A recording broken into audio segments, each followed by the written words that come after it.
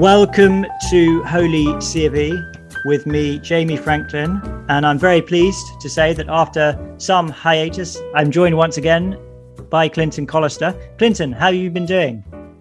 Well, it's good to be back. I was sorry to miss you. My mom's health wasn't well, so I caught a quick flight back to Michigan and spent a couple weeks with her. But now I'm back. I'm back in the Liddon room of Pusey House, and Nice. It's good to be talking theology with you once again. Yeah, well, yeah, and Clinton, yeah, obviously I knew about this, and my prayers are with you and your family. And to our listeners, please hold Clinton and his mother and their family in your prayers as well. But it's great to be back, and we are picking up on the conversation we were having about the passion and death of Jesus. I think we'd done two previous episodes on this, Clinton? Is that right? Mm-hmm. Yeah, that's right. So we'd been through, and you can look those up. Those are just the previous episodes in Holy C of E. So we looked at the problem of sin and the need for justice. We'd gone through a bit about the Old Testament, the types and shadows of Christ's passion and death. We talked about what Jesus himself said about his death. And we also talked about the New Testament apostolic writings as well, and mainly going through ideas that are in the letters of St. Paul. And as I say, those are all available on the previous two episodes. But now we're really coming into the part which I feel most comfortable with, and to be perfectly honest, find most interesting, which is theological reflections on the atonement. So not looking necessarily at straightforward kind of just out and out biblical exegesis, but trying to work through what the atonement actually is and how it works. And the idea anyway will be to talk about the main kind of headlines, if you like, in church history in terms of what people have said about this. And I'm certain that many of these things will be familiar to our listeners already, or they might not be, but we hope to achieve a kind of, I guess you would say a broad coverage of these central theological reflections on the atonement. We've got about 45 minutes to do it. So it's quite ambitious, but I think we can do it. What do you think, Clinton? I think so. We have a good guide. So yet again, we're not only taking our prior knowledge and the Holy Scriptures, but we're also looking to this fine new edition of Francis J. Hall's Anglican Dogmatics. Yeah. And I was looking at that again today, even though obviously you're the man in the driver's seat for this atonement series, but yeah, he's quite good on the subject. Yeah. Yeah. To what extent were you drawing from that as you were working through this? Oh yeah, quite a lot. Yeah. So I'm as I say, I'm just looking at five main theories of the atonement here, and Francis J. Hall's treatment is a lot more substantive, taking in lots of the theories that were current for his day and remain influential today as well. So his is much more in depth than where we're going to go today in terms of, well, it's got a broader coverage. But right. Nevertheless, yeah, I mean, I was drawing on it quite a lot, and I think that book is very, very helpful indeed. As I said in my review, which is on the North American Anglican website, which you can look up if you're interested, Francis J. Hall's Anglican Dogmatics has just been republished by Nashotah House in a very handy 2-volume set. The original was 10 volumes, apparently, and it's about the same length as the Summa Theologiae. So it's a condensed version. It's a very, very good edition. So anyway, let's talk a bit of theology here. So since the close of the New Testament, which is where we left it last time, there's been lots of further speculation specifically as to how Christ's death achieves our salvation. So Christ died on the cross for our sins. That's the basic idea. But how does that actually work? Why was that necessary? What did Christ actually do on the cross? If you see what I mean? No, he died on the cross, obviously, but what does that do? Right. What kind of work was he accomplishing? And questions like that. Now, I think it's fair to say that Christ himself and the New Testament don't say very much that sort of explicitly answers this question. The question of, for example, why was it necessary specifically for Christ to die on a cross to give his life as opposed to giving his life in another way? I'm not sure. I mean, I don't know what you think about that, Clinton, but it seems to me to be a sort of in say the writings of the Apostle Paul, if there is an answer, I think it's sort of given, or if there are answers, plural, let's say, I think they're given in sort of nucleic form, and you have to sort of draw them out by implication. Do you think that's a fair comment? I do think it there are a lot of different, like you said, types, symbols, prophecies in the Old Testament, and also images, metaphors, and explanations in the New. So it's not totally clear, if you were going to explain to someone systematically and you were simply skimming through, how you would approach it. I think the saints and the theologians were definitely being guided with the Holy Spirit as this came to be explained. Yeah, for sure. And the other thing I'd say about this, just by way of preface, is that I think it's really important to try and understand what's going on in the atonement specifically. And it certainly can aid our devotion and spiritual growth.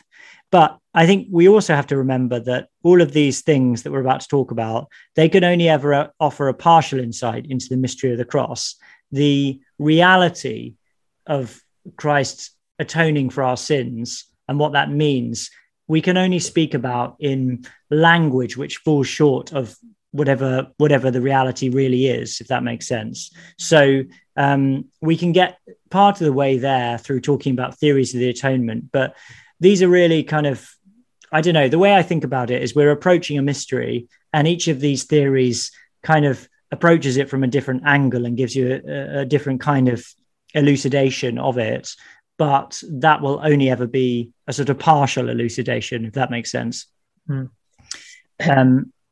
have you ever read the Anglo-Saxon poem? Is it called The Dream of the Rood? Yeah, I've never read it. It's one of those things which I'd have liked to have read, but I've never read it.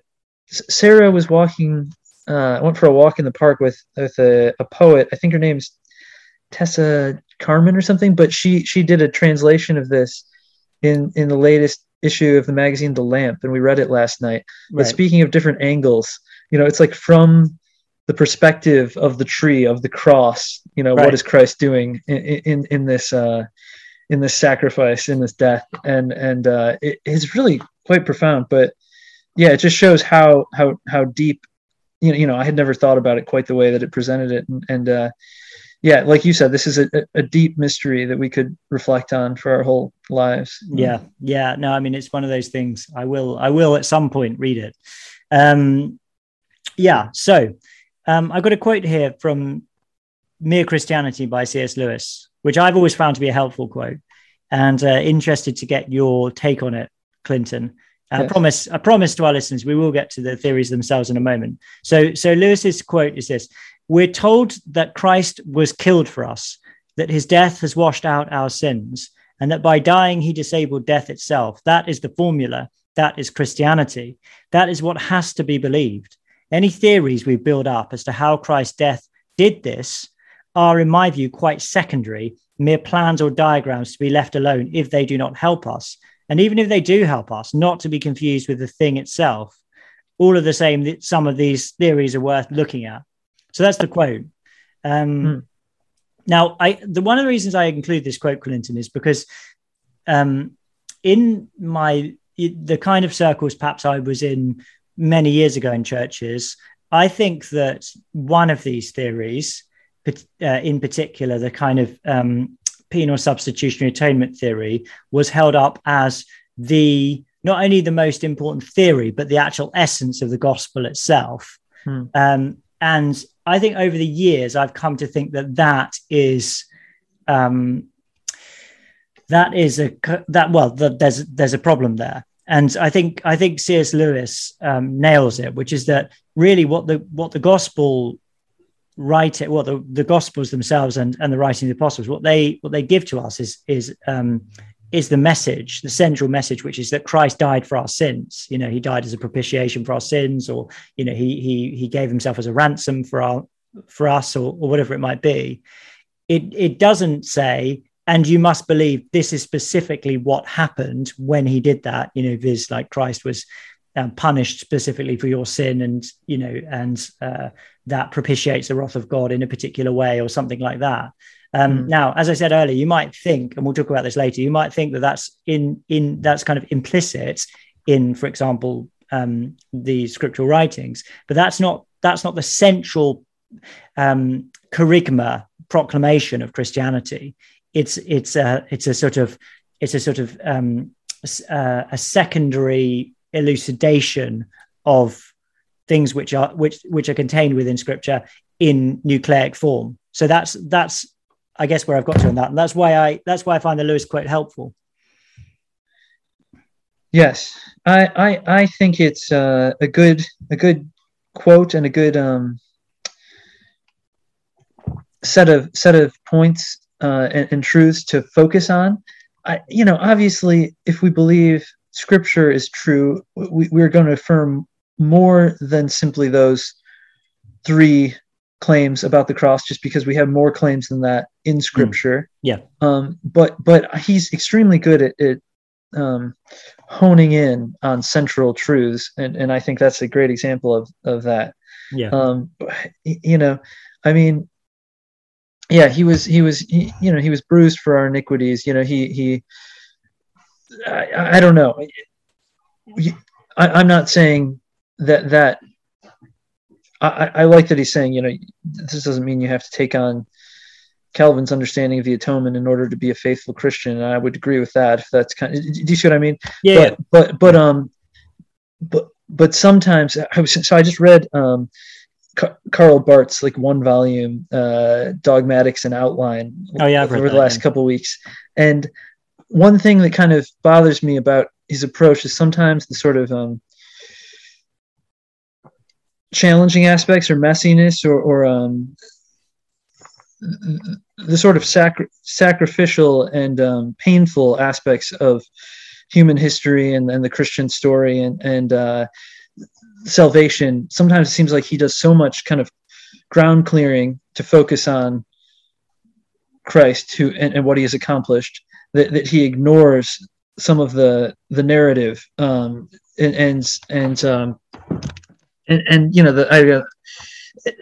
if you see what I'm saying. I don't think Lewis does that. If you read his Oeuvre, but I wouldn't want people to see this quote and think that's what he's doing. I think that what he's doing is what, just elucidate that slightly. What specifically? So there are some claims in Scripture about the atonement that make us uncomfortable, and there are some things about the way that God has chosen to reveal salvation that make us uncomfortable. And I guess he is getting at that the whole idea of sacrifice, from Genesis through the life of the Israelites to Christ's sacrifice is sort of unsettling to the modern consciousness. It's not how we think. It's not how we understand justice. It's not what we necessarily would imagine when we think of salvation. And I guess he is getting at, he does say that he gave himself for us and his blood covers our sins and so on. But I wouldn't want to get away from the more difficult passages and difficult claims about what Christ is doing on the cross in simplifying to focus on central truths, which I think he's doing. Yeah, for sure. And of course, all of this stuff will come out more clearly as we talk through these theories, and particularly I think that notion of sacrifice and how we understand the sacrifice of Christ is absolutely central to this conversation. So I guess the only thing I was wanting to say with that is that the foregrounding of one of these theories and the absolute insistence upon it as the kind of central proclamation of the faith, I just don't really buy that. I mean, when I look at Scripture, when I look at church history, I just don't think that's, I don't think that's the way that the gospel has been understood in its kind of in its sort of fundamental form, if that makes sense. Right. What St. Paul means by preaching Christ and Christ crucified is not necessarily what a revivalist preacher of the 1800s or a reform preacher of the 1990s necessarily meant in terms of focus. It's not to say that that's necessarily illegitimate, right? But it is to say that to insist on that as the only way of speaking about the death of Christ, and if you don't do that, then you somehow are not preaching the gospel. That's the aspect I find slightly problematic. But anyway, I think we should talk about the theories themselves, and then I think this will become clearer. Oh, okay, but you had my sort of overly broad hedging there in response to that passage. What do you love about that passage, or what in terms of that passage casting light for you? Because the more positive take would be helpful as well. Yeah. Okay. So I think the thing that I find helpful about it is that you don't have to somehow work this. You don't have to work out specifically what you think about all the different theories in order to understand the gospel and believe in the gospel. The gospel is that Christ died for our sins in accordance with the scriptures, as Paul says in 1 Corinthians 15. That's the essence of the gospel, right? Paul then doesn't go on and say, and this is the way you should understand that specifically. He just proclaims that message, which is Christ died for your sins, so that you could be reconciled to God, so that you could know God's forgiveness, and so that you could have the hope of eternal life. That's the message of the gospel. Now, there are obviously questions that raises. How does that work? Is a perfectly legitimate question, but I'm saying that that's the thing that we must focus on, and we must put our faith in that. In a very simple way. Look to Christ on the cross and believe in him, and he will save you.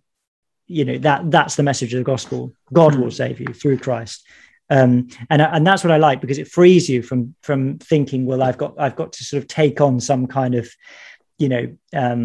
theological baggage here in order to understand what that means. You don't need to take on theological baggage in order to understand what that means. The theology is meant to deepen and elucidate the central message, but it shouldn't distract from the central message itself. So that's the thing I find helpful. All right. Yeah. So if it does that, then that's not good. And that's what we want to avoid here.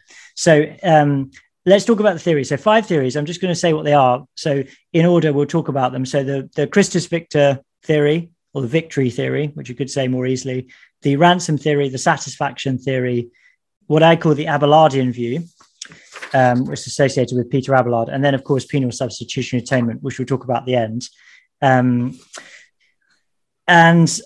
These, I think it's fair to say that these 5 ways of thinking about the death of Christ are, at least in the Western tradition, the 5 most important ways of thinking about it, the 5 most prominent ways of thinking about it.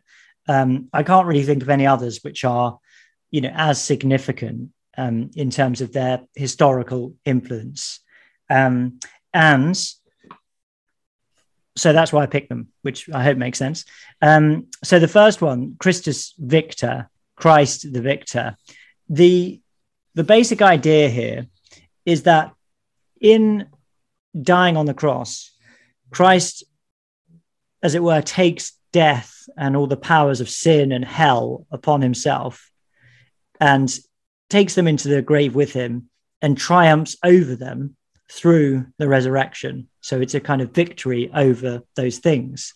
Now, it's quite obvious that the New Testament speaks about Christ's death in this way. For example, Colossians 2:15 says, he disarmed the principalities and powers and made a public spectacle over them, triumphing over them in him. And even more explicitly in 1 Corinthians 15, where Paul quotes, I think it's a quote from Isaiah, death, where is your victory? Death, where is your sting? And so on. It's kind of almost like Christ is mocking the power of death through as a result of the resurrection. So there's definitely pedigree for this in the New Testament, the idea that the resurrection is a kind of a sort of final triumph over the power of sin and death. The curse of sin and death, which Christ took into himself on the cross. And it's a kind of cosmic victory. The resurrection is a sort of cosmic victory over these things, disarming them, rendering them powerless, numbering their days, curtailing their influence, and so on and so forth. And I think it's fair to say that this is probably the major theme that you get in the earlier patristic fathers. I mean, there are other themes as well, as we'll talk about, but certainly in the sort of first millennium of Christianity, particularly in the earlier centuries, as I say, I think it's probably the major theme, or the sort of underlying theme that's behind writing on the atonement. For example, I think Athanasius on the Incarnation, I think it kind of, this is the sort of theory or the theme which sort of underlies that work. And so that's the basic theory. The thing about this, which I think is interesting, is that it emphasizes the divine power of Christ. So it's very much sort of thinking about Christ as God, so it's a lot of the emphasis here is on the resurrection. It's about Christ's divine power raising him, well, by virtue of the fact that he has divine power, Christ being raised from the dead. It doesn't say much about Christ's humanity, really, in the way that other theories do. And I'll explain what I mean by that later. But it doesn't. The Incarnation is obviously about Christ being fully God and fully man. This theory in itself does not speak to the fact that Christ on the cross was not only fully God, but he was fully man as well. So in a sense, to me, it doesn't seem like it's a sort of comprehensive view of the atonement, because it's more of an emphasis on the deity of Christ, and not very much emphasis on the humanity of Christ. It doesn't emphasize really the suffering, this sort of human suffering of Christ, in the way that I think certain other theories do, such as the satisfaction theory, which we'll talk about later. So I think it's true. It's definitely true, and it's definitely got biblical pedigree. But I think it's an interesting observation to make that it doesn't quite speak fully to the reality of the Incarnation. Clinton, what do you think about that last point? And do you have any other comments to make about the victory theory? Well, I do think that it speaks to the Incarnation and the humanity of Christ in a sort of final way. So I guess my one question would be, as we look at these descriptions of the victory model of the atonement, to what extent are they focusing on the new heavens and the new earth and the eternal triumph, and to what extent are they engaging with the current situation we find ourselves in? So I guess I just think about when you read, John Chrysostom's Paschal homily, and there's this sort of celebration of Christ's victory over the world, the flesh, and the devil. And yes, we all cheer, and it's true. But then we all still live in this vale of tears, where people get sick, and there's war, and people die, and there are trials and hardship, and I'm not saying that casts any doubt on the truth of it, but it is interesting to think about. Just in terms of the now and not yet of the Christian life and of our salvation, and what are the ways in which this speaks to the pains of life as well? What do you think of that, Father Jamie? Yeah, well, I think it's a totally legitimate question that the theory raises, isn't it? And it speaks to that passage that I quoted, Colossians 2:15. So speaking about the cross, it says, he disarmed the principalities and powers, made a public spectacle over them, triumphing over them in him. Now, the thing about 1 Corinthians 15 is 1 Corinthians 15 is talking about the day of resurrection for all humanity. So in that day, it will be said, "O death, where is your victory? O death, where is your sting?" etc. It's Colossians 2:15 is talking about now. right? So now he has disarmed the principalities and powers. He's triumphed over them. And it would be a completely legitimate thing to ask, I think, which would to say, well, in what sense have the principalities and powers been triumphed over?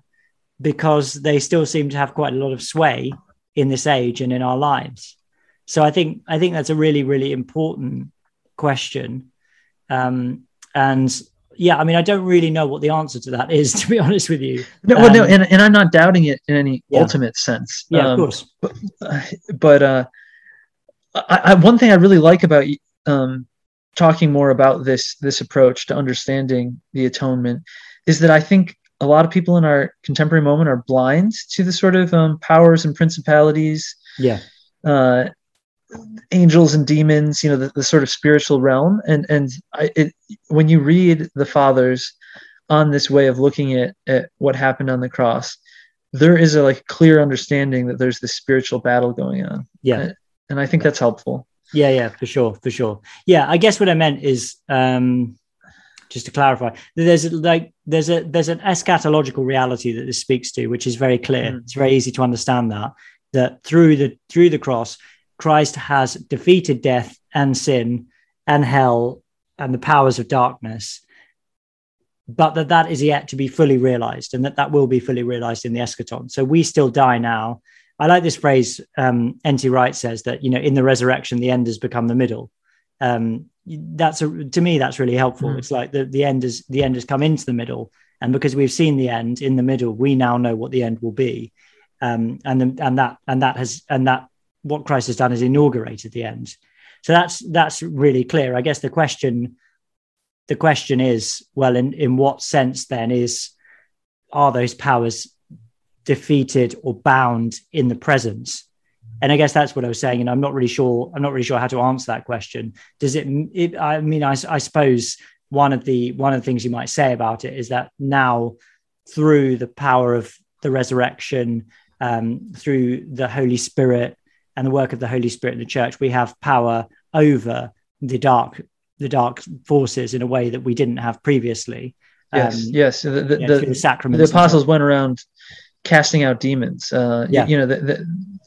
Through the sacraments, we're getting a sort of foretaste of that eternal banquet. Yeah. It reminds me actually of a passage in the book of Ephesians, which, if I can just look it up, it's the beginning of Ephesians. So when he talks about, where is it? And Paul's praying and he says, what is the immeasurable greatness of his power in us who believe, according to the working of his great might, which he accomplished in Christ when he raised him from the dead and made him sit at his right hand in the heavenly places. So Paul's praying that the Ephesians would know the immeasurable greatness of his power, which is working in the church according to his great might, to God's great might, which he accomplished in Christ when he raised him from the dead. And it's not necessarily saying this in a sort of straightforward causal sense, but it does seem to be equating the power of the resurrection with the power of God, which is at work in the church now. So I don't know if that's relevant, but that put me in mind of that passage. Well, I think it's relevant, and I think it relates to the promise that the gates of hell will not prevail against the church. The truth there is that even though the church often looks chaotic or corrupt or misguided, the Holy Ghost is working through the church, and the gates of hell mean that the church is advancing on the realm of the devil, and we're gaining ground, whether we always see it or not, or whether things look like they're going well in the battle or not. The truth of the matter is we're going to keep advancing.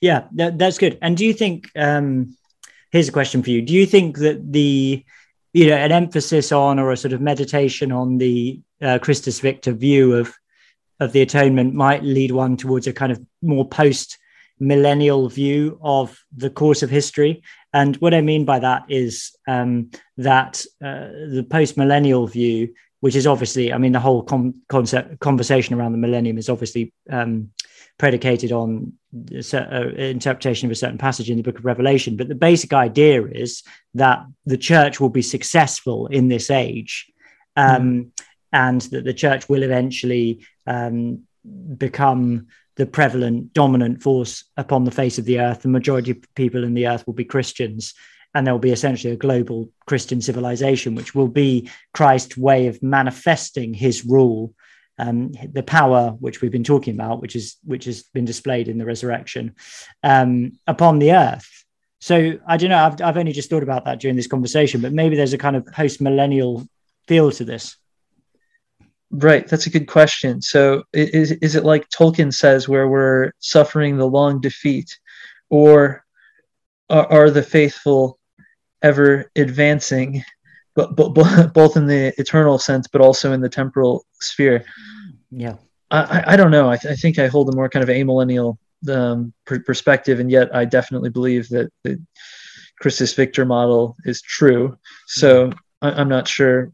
If that's atypical. No. I suppose it just depends on how much you think how linked you think the power of Christ, which is displayed in the resurrection, is sort of how fully manifest that will be in the church in this age. I guess that's the question, isn't it? And I don't think you necessarily have to commit yourself to a post-millennial view or the equivalent. So I sometimes think about this. I can't remember who says it, but it's odd that if you look at, Cappadocia, where the great champions of Trinitarian Christianity were once present, it's sort of a wasteland when it comes to Christian faith now. And yet when you look at, I don't know, China or India or all sorts of other places, the church Africa, is flourishing. I don't know, Nigeria. People are coming to Christ every day, and people are lining up to come receive the sacraments and hear the gospel, and so it seems like, at least for the past 2,000 years, it's like that T.S. Eliot quote about how there are no permanent victories. Things can be lost and gained and lost again, but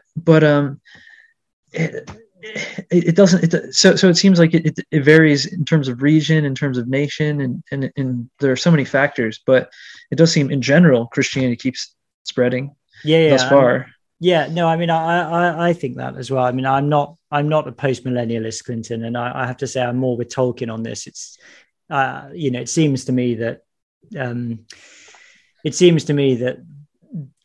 there isn't really progression in a linear sense, but as you say, there are times when there are victories and revivals, and then there are times when there are falling, in particular areas, and then there are times when those areas will fall away, or where there'll be a receding of the tide, as it were, and then maybe it will build back up again. My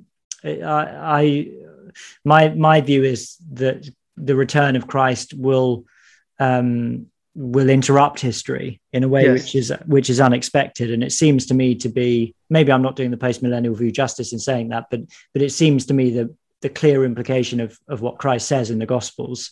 It doesn't seem to me to make sense to say, that the Son of Man will come like a thief in the night when no one's expecting it.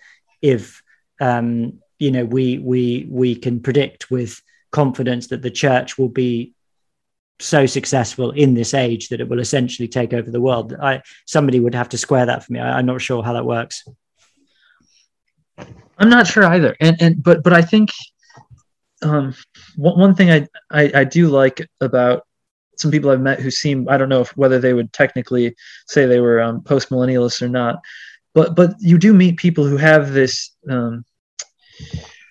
confidence about Christianity and its power to lead well and rule well and make for a more just society. And sometimes I think that can be really inspiring. And then sometimes it seems like people can have a too this worldly kind of eschatological vision, and they end up just kind of baptizing whatever the ideology of the moment is, and claiming that Christianity is really doing well or leading the way. That's a big problem. That's a big problem. Yes. No. I mean, I agree with that. I think, Douglas Wilson, I was talking to someone about this the other day. He's a good example of that. Somebody who's a post-millennial, very, very confident, that the church will do well, and it means that he looks to be a part of that, in a really, really positive way. So, but yeah, so there's a bit about the Christus Victor. Clinton, we should move on to the next one because we've only done 1 of 5 so far. I think yes, please go ahead, take it away. We'll have to have another episode on this. I think. Okay. I think maybe we can get 2 more in. So, but I really want to do a bit on the satisfaction theory because I think it's really important. But number 2 is the ransom theory, which again was a commonly held position in the early church. That it must be said that there were certain theologians who rejected it. Actually, off the top of my head, I can't remember who they were, but I wonder if one of them was Gregory of Nazianzus. I'm not sure about that. Maybe have you got the Hall in front of you, Clinton? I don't have it to hand. It doesn't matter. But there were at least some important church fathers who didn't like this view, and this view basically says that the death of Christ is a ransom paid by God to the devil to free mankind from the devil's debt. So we were in debt to the devil because of sin. It was as though we owed the devil our lives, and Christ paid with his life for us and gave himself as a ransom. So this is obviously relatable, ostensibly anyway, to the sayings of Christ in the gospel. The Son of Man did not come to be served, but to serve and to give his life as a ransom for many. What does the word ransom mean there? Who's been given as a ransom is obviously Christ. But when a ransom happens, a payment is made to somebody who has something, is keeping something, is holding something. A ransom is paid, and that person releases that thing. Now, the idea here is that the one who is being paid the ransom is Satan himself, and that as a result of Christ's sacrifice, Satan releases us from the hold he has over us.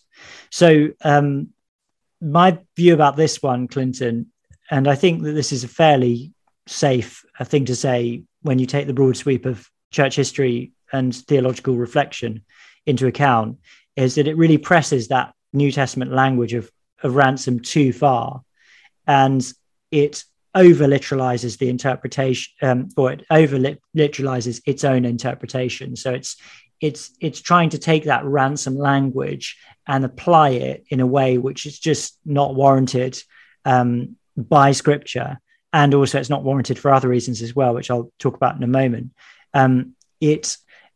It assumes something which is not said anywhere in Scripture, which is that the ransom that Christ pays is paid to Satan. I don't think really Scripture says that. I mean, I may be wrong, but I don't see that in the Bible anywhere. And in even asking that question, well, who is the ransom paid to? It may just be not the right question to ask, because Christ isn't, if there was an answer to that question that he wanted us to know, he may have said it. It's clearly, he's clearly using metaphorical language in order to speak of a reality which transcends our understanding.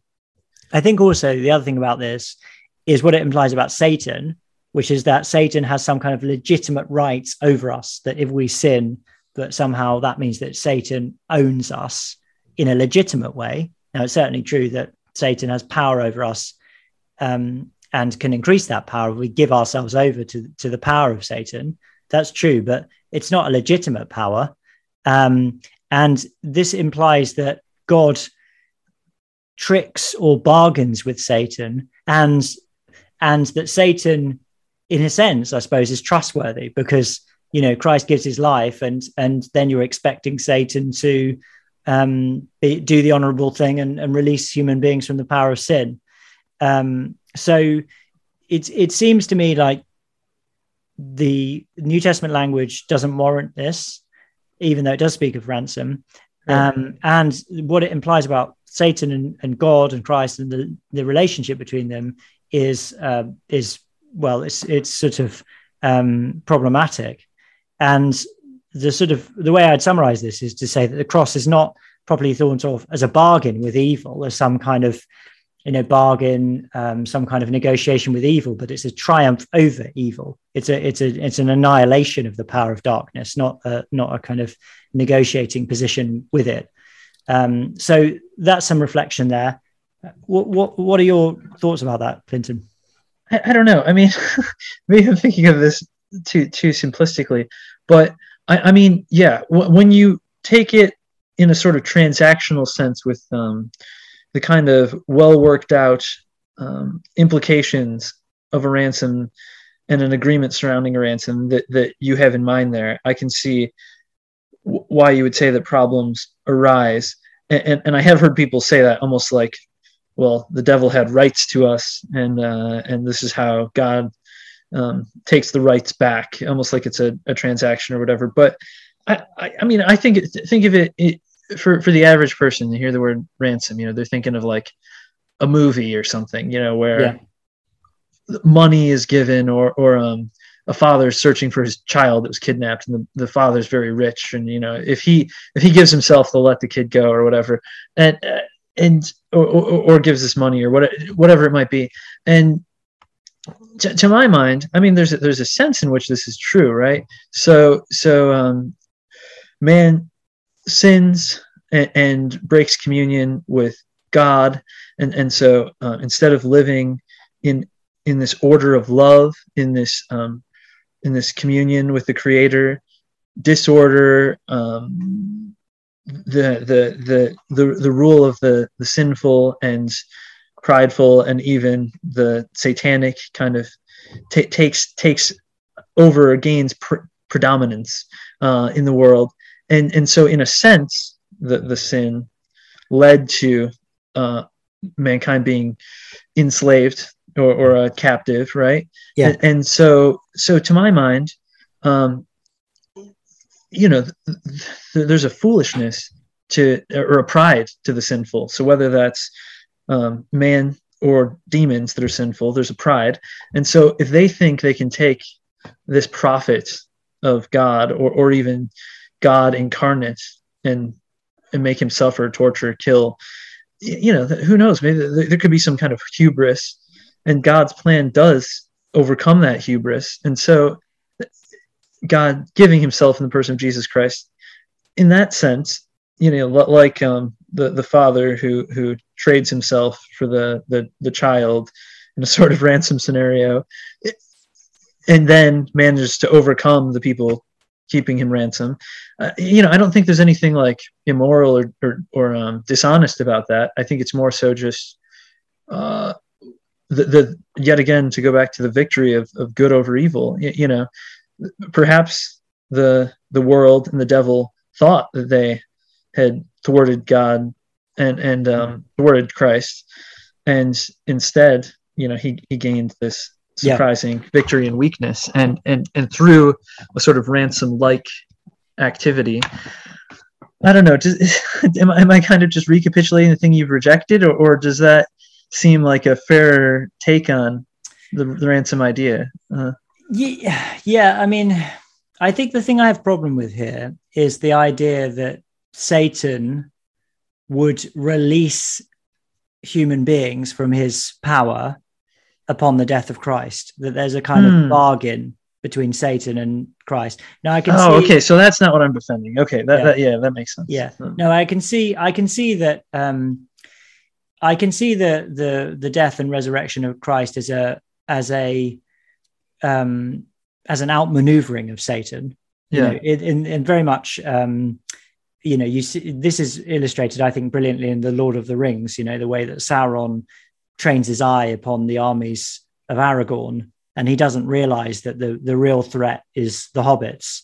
Because he's proud, and that's his undoing. And that's like Satan, isn't it? Like Satan didn't realize that through crucifying Christ, he was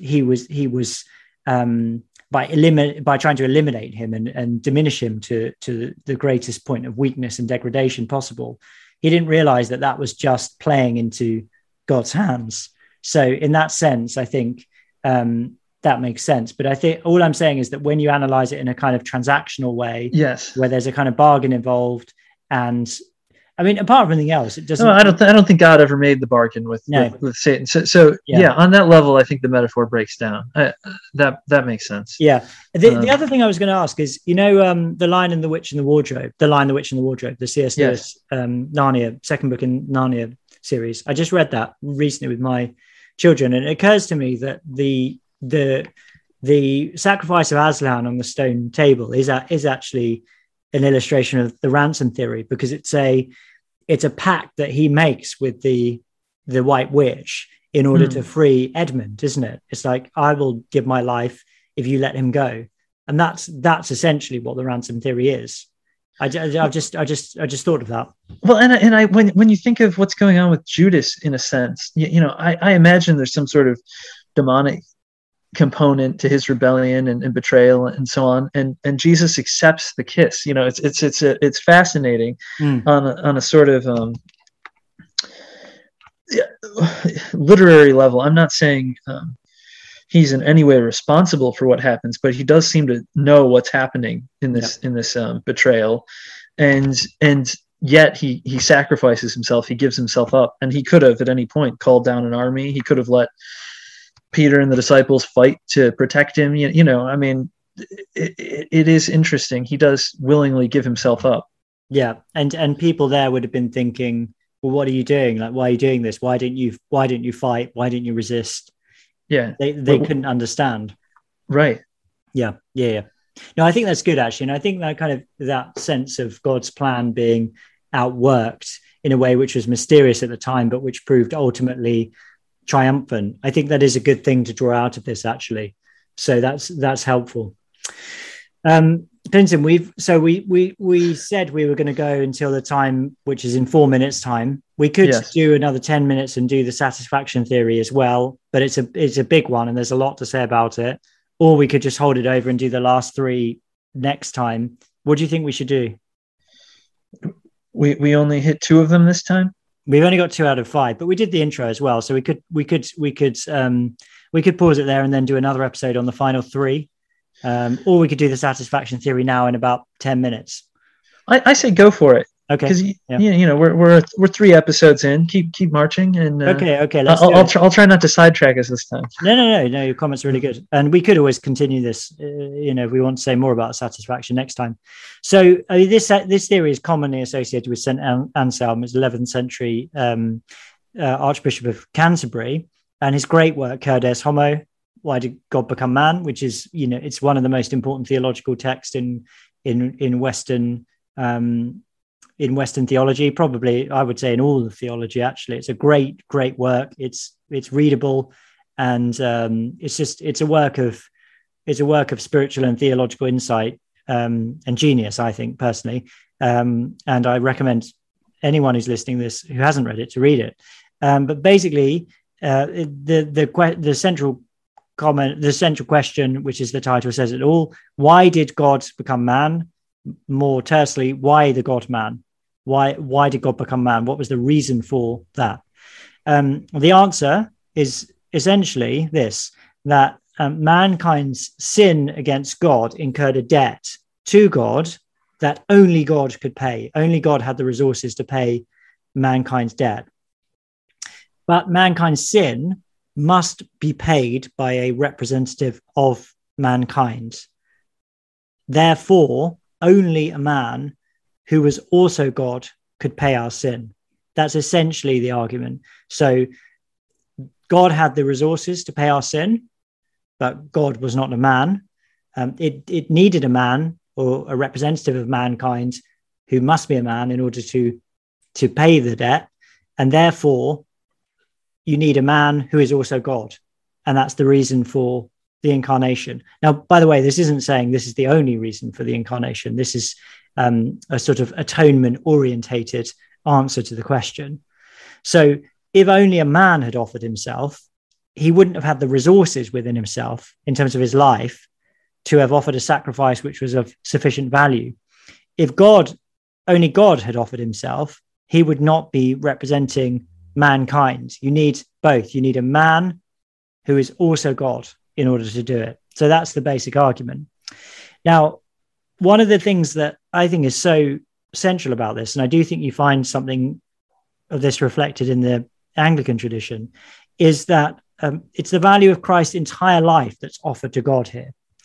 It's not just his death on the cross, although that is part of it, but it's the purity, it's the goodness, it's the holiness of his entire life, which is offered to God and culminates in the death on the cross.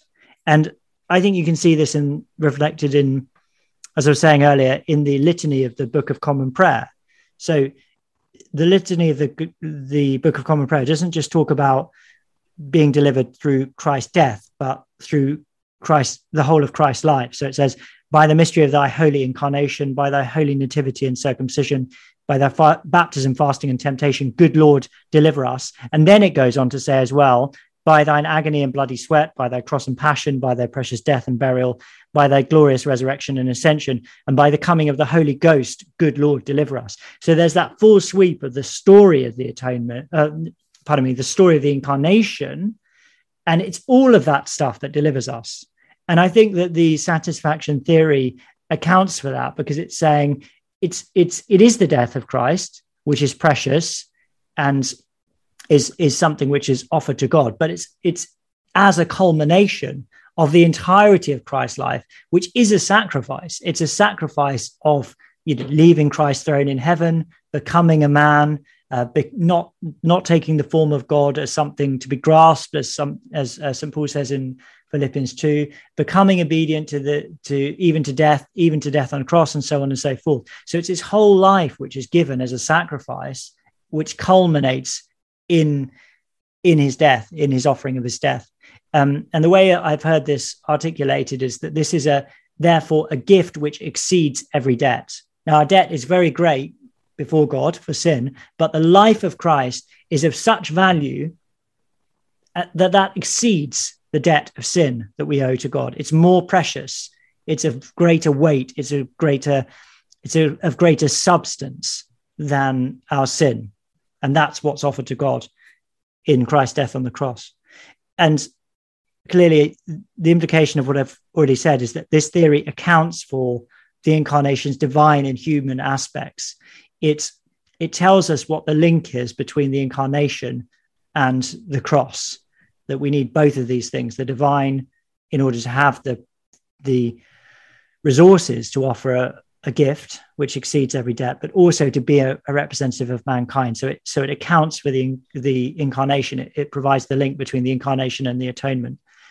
And so I'm not saying that necessarily means that this is a comprehensive view of what the cross is. I've already said that I don't think that these series do that. I don't think that's what they're for. But I think in terms of understanding how the cross relates to the incarnation itself and to the rest of Christ's life, so that Christ's death isn't just a sort of, or in other words, another way of saying this would be to say it avoids you just thinking of Christ's life as a kind of prelude to the cross, which is not necessarily related. Christ went around doing some good stuff and doing some good teaching and things like that, but really it's all about the death on the cross. It links the whole of the incarnation, including Jesus' early life, his ministry, and so on and so forth, to his death on the cross. And therefore it gives you a kind of full sweep of the whole thing. And it's not imbalanced in any sense. So you can see, Clinton, I'm a fan of this theory. I think it's very helpful. And I'm interested to know what your reflections are. Well, I like what you're saying about how it links his death to the incarnation and his whole life, because I think one could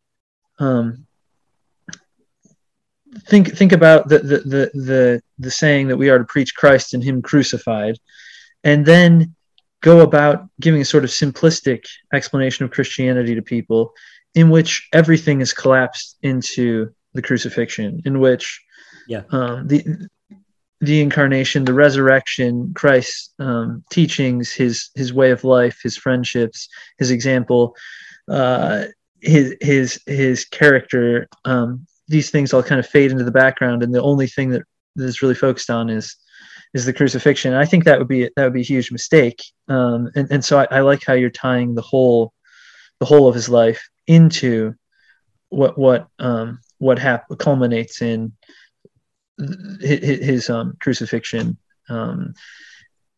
Yeah, so that gives a whole new meaning to preaching Christ and him crucified. Mm-hmm. I think that's good, and I love, like you're saying, the real problem that we're dealing with is God and man are separated because of the fall and sin, and Jesus in himself unites God and man. Yeah. But then somehow this has to be communicated to all of us, and so this really deals with that. Yeah. In a profound way. Yeah, I really think it does. It speaks to that, ontological aspect of the gospel, if you want to put it like that. That in the incarnation there's an ontological union of humanity and divinity, and that's an essential part of the gospel. It's about what's the Eastern Orthodox word? Theosis? Divinization? Yeah, divinization. That's what I was trying to think of.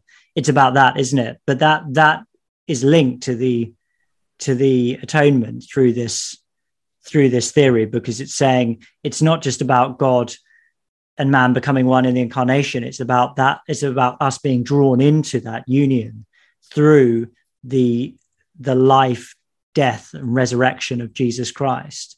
And that's what's so helpful about this, is that, as you say, it communicates that ontological reality of the incarnation to us as well. It means that we can participate in it as well. Yeah, so it's a good one.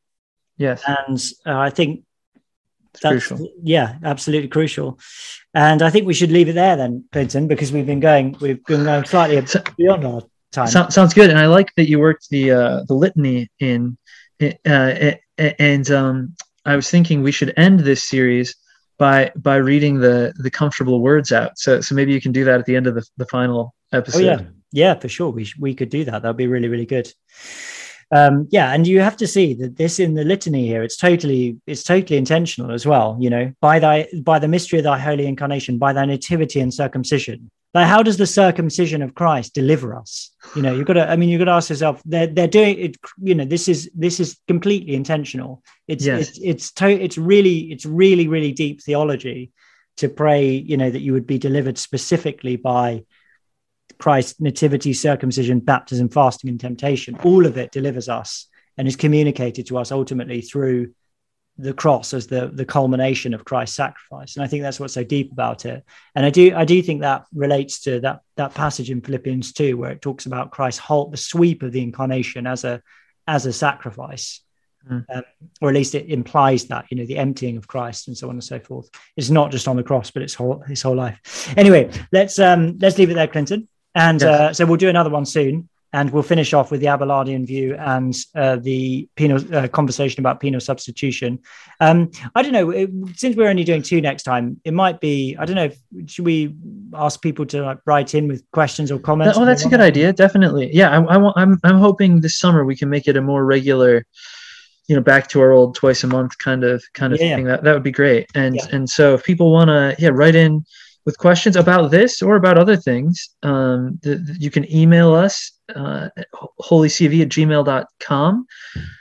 You can also follow us or give us comments at holycv1 on Twitter. Father Jamie, it's been a while. Is that right?